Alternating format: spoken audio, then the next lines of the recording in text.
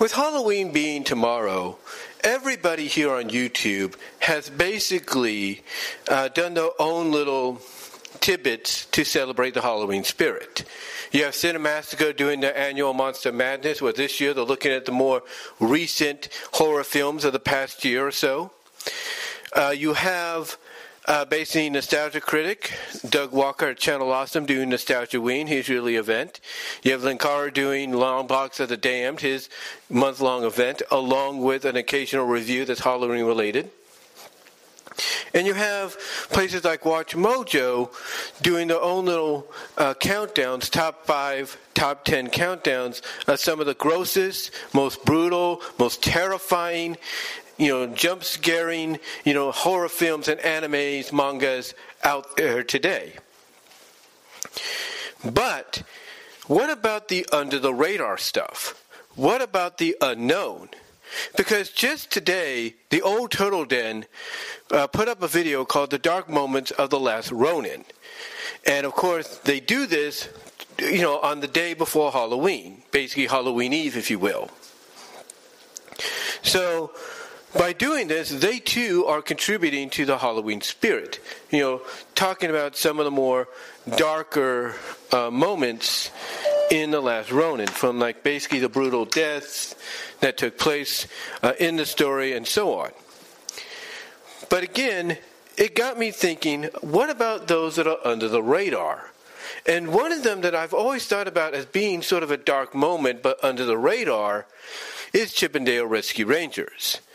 That's right. Now, we know they've had some dark moments, some dark elements at times, or at least teased that they would. But there is one episode in particular.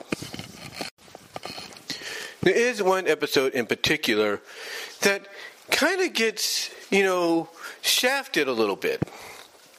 It gets shafted all because I think it was released around St. Patrick's Day, or at least to help celebrate St. Patrick's Day. But it does have a dark moment, in the episode, mostly towards the end. Now, I'm not saying that the episode isn't dark in its own right.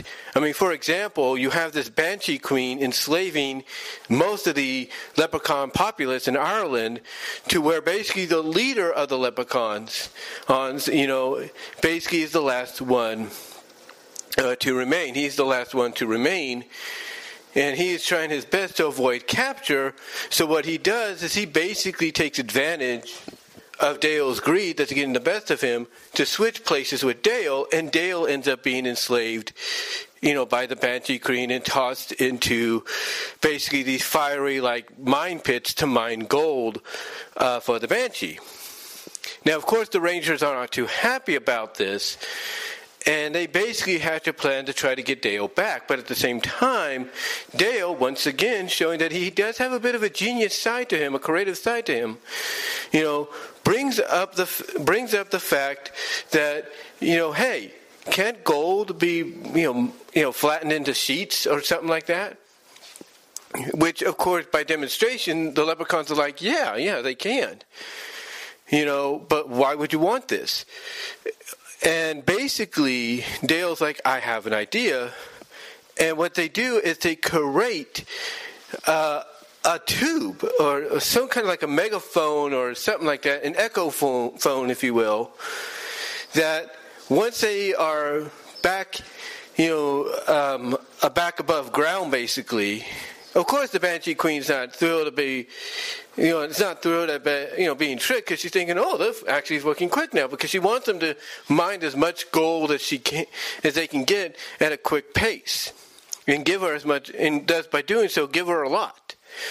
So what happens is she's not too thrilled with this. And of course, she transforms into her Banshee form. But what she doesn't know is the Banshee is not the Banshee, but the leprechauns, thanks to Dale, have created this echo thing.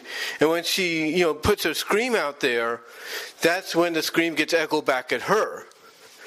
But this does buy it enough time for Monterey and Zipper to be able to be launched, if you will, back over to where the leprechauns, I guess you could say hiding places or whatever.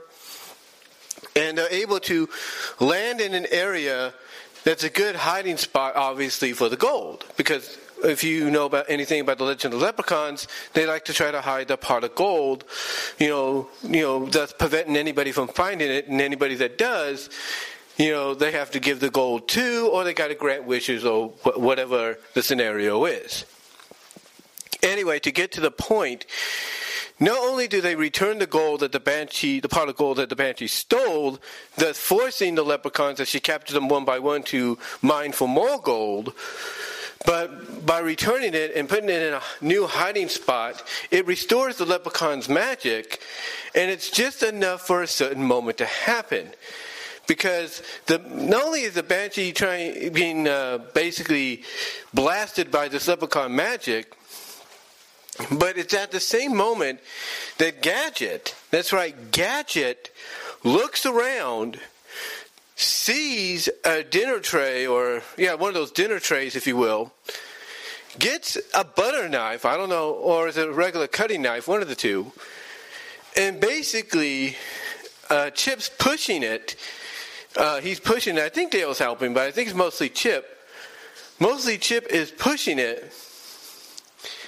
And obviously the leader of the leprechauns kind of sees what Gadget and Chip are up to, along with Dale. I think Dale's helping him. Again, I got to go back and watch it. But they basically push this tray, if you will, just fast enough for Gadget to basically take the knife, cut the rope of a chandelier right above where the Banshee is floating, where she's flying. And again, the leader of the leprechauns, kind of sees what's going to happen, uses his magic to uncover the rug and open the door, and that is when Gadget, basically, like I say, being pushed by this thing, cuts the rope holding the chandelier. The chandelier catches the leprechaun woman, not the leprechaun, but the Banshee woman, the Banshee queen, and sends her straight to hell. Yeah, sends her straight to hell, basically kills her. Yeah, you heard me right.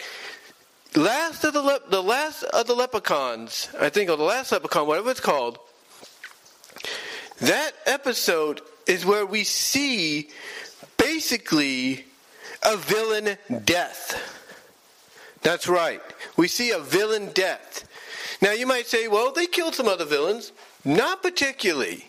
Not particularly, because we always saw the villains come back, in another episode. No, legitimately, we saw this character die. And it was all thanks to Gadget. Yeah, I'm surprised Doug Walker hasn't put this episode as part of his Dark Toons. Maybe he will eventually, because never once in all 65 episodes did we ever see a character get killed off. Never once. And here we see the Banshee Queen die. And it was, to me, it was shocking. Even as a kid, it's like, holy shit, they killed her. They basically gave her the classic Disney villain death, if you will. In a way. Because basically, it's kind of not so much, but similar to Judge Frollo's.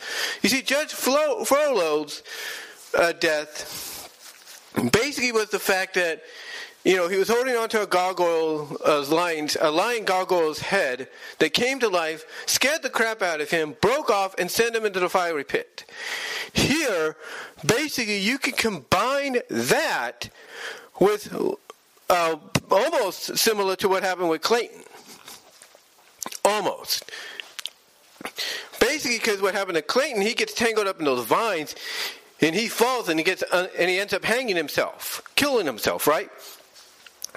Here, you could take the element of being caught and tangled up in something like vines, but in this case, it's rope holding up a chandelier, and the weight of it drags her down into the pit, into the fiery pits of the mind, basically to hell, killing her off.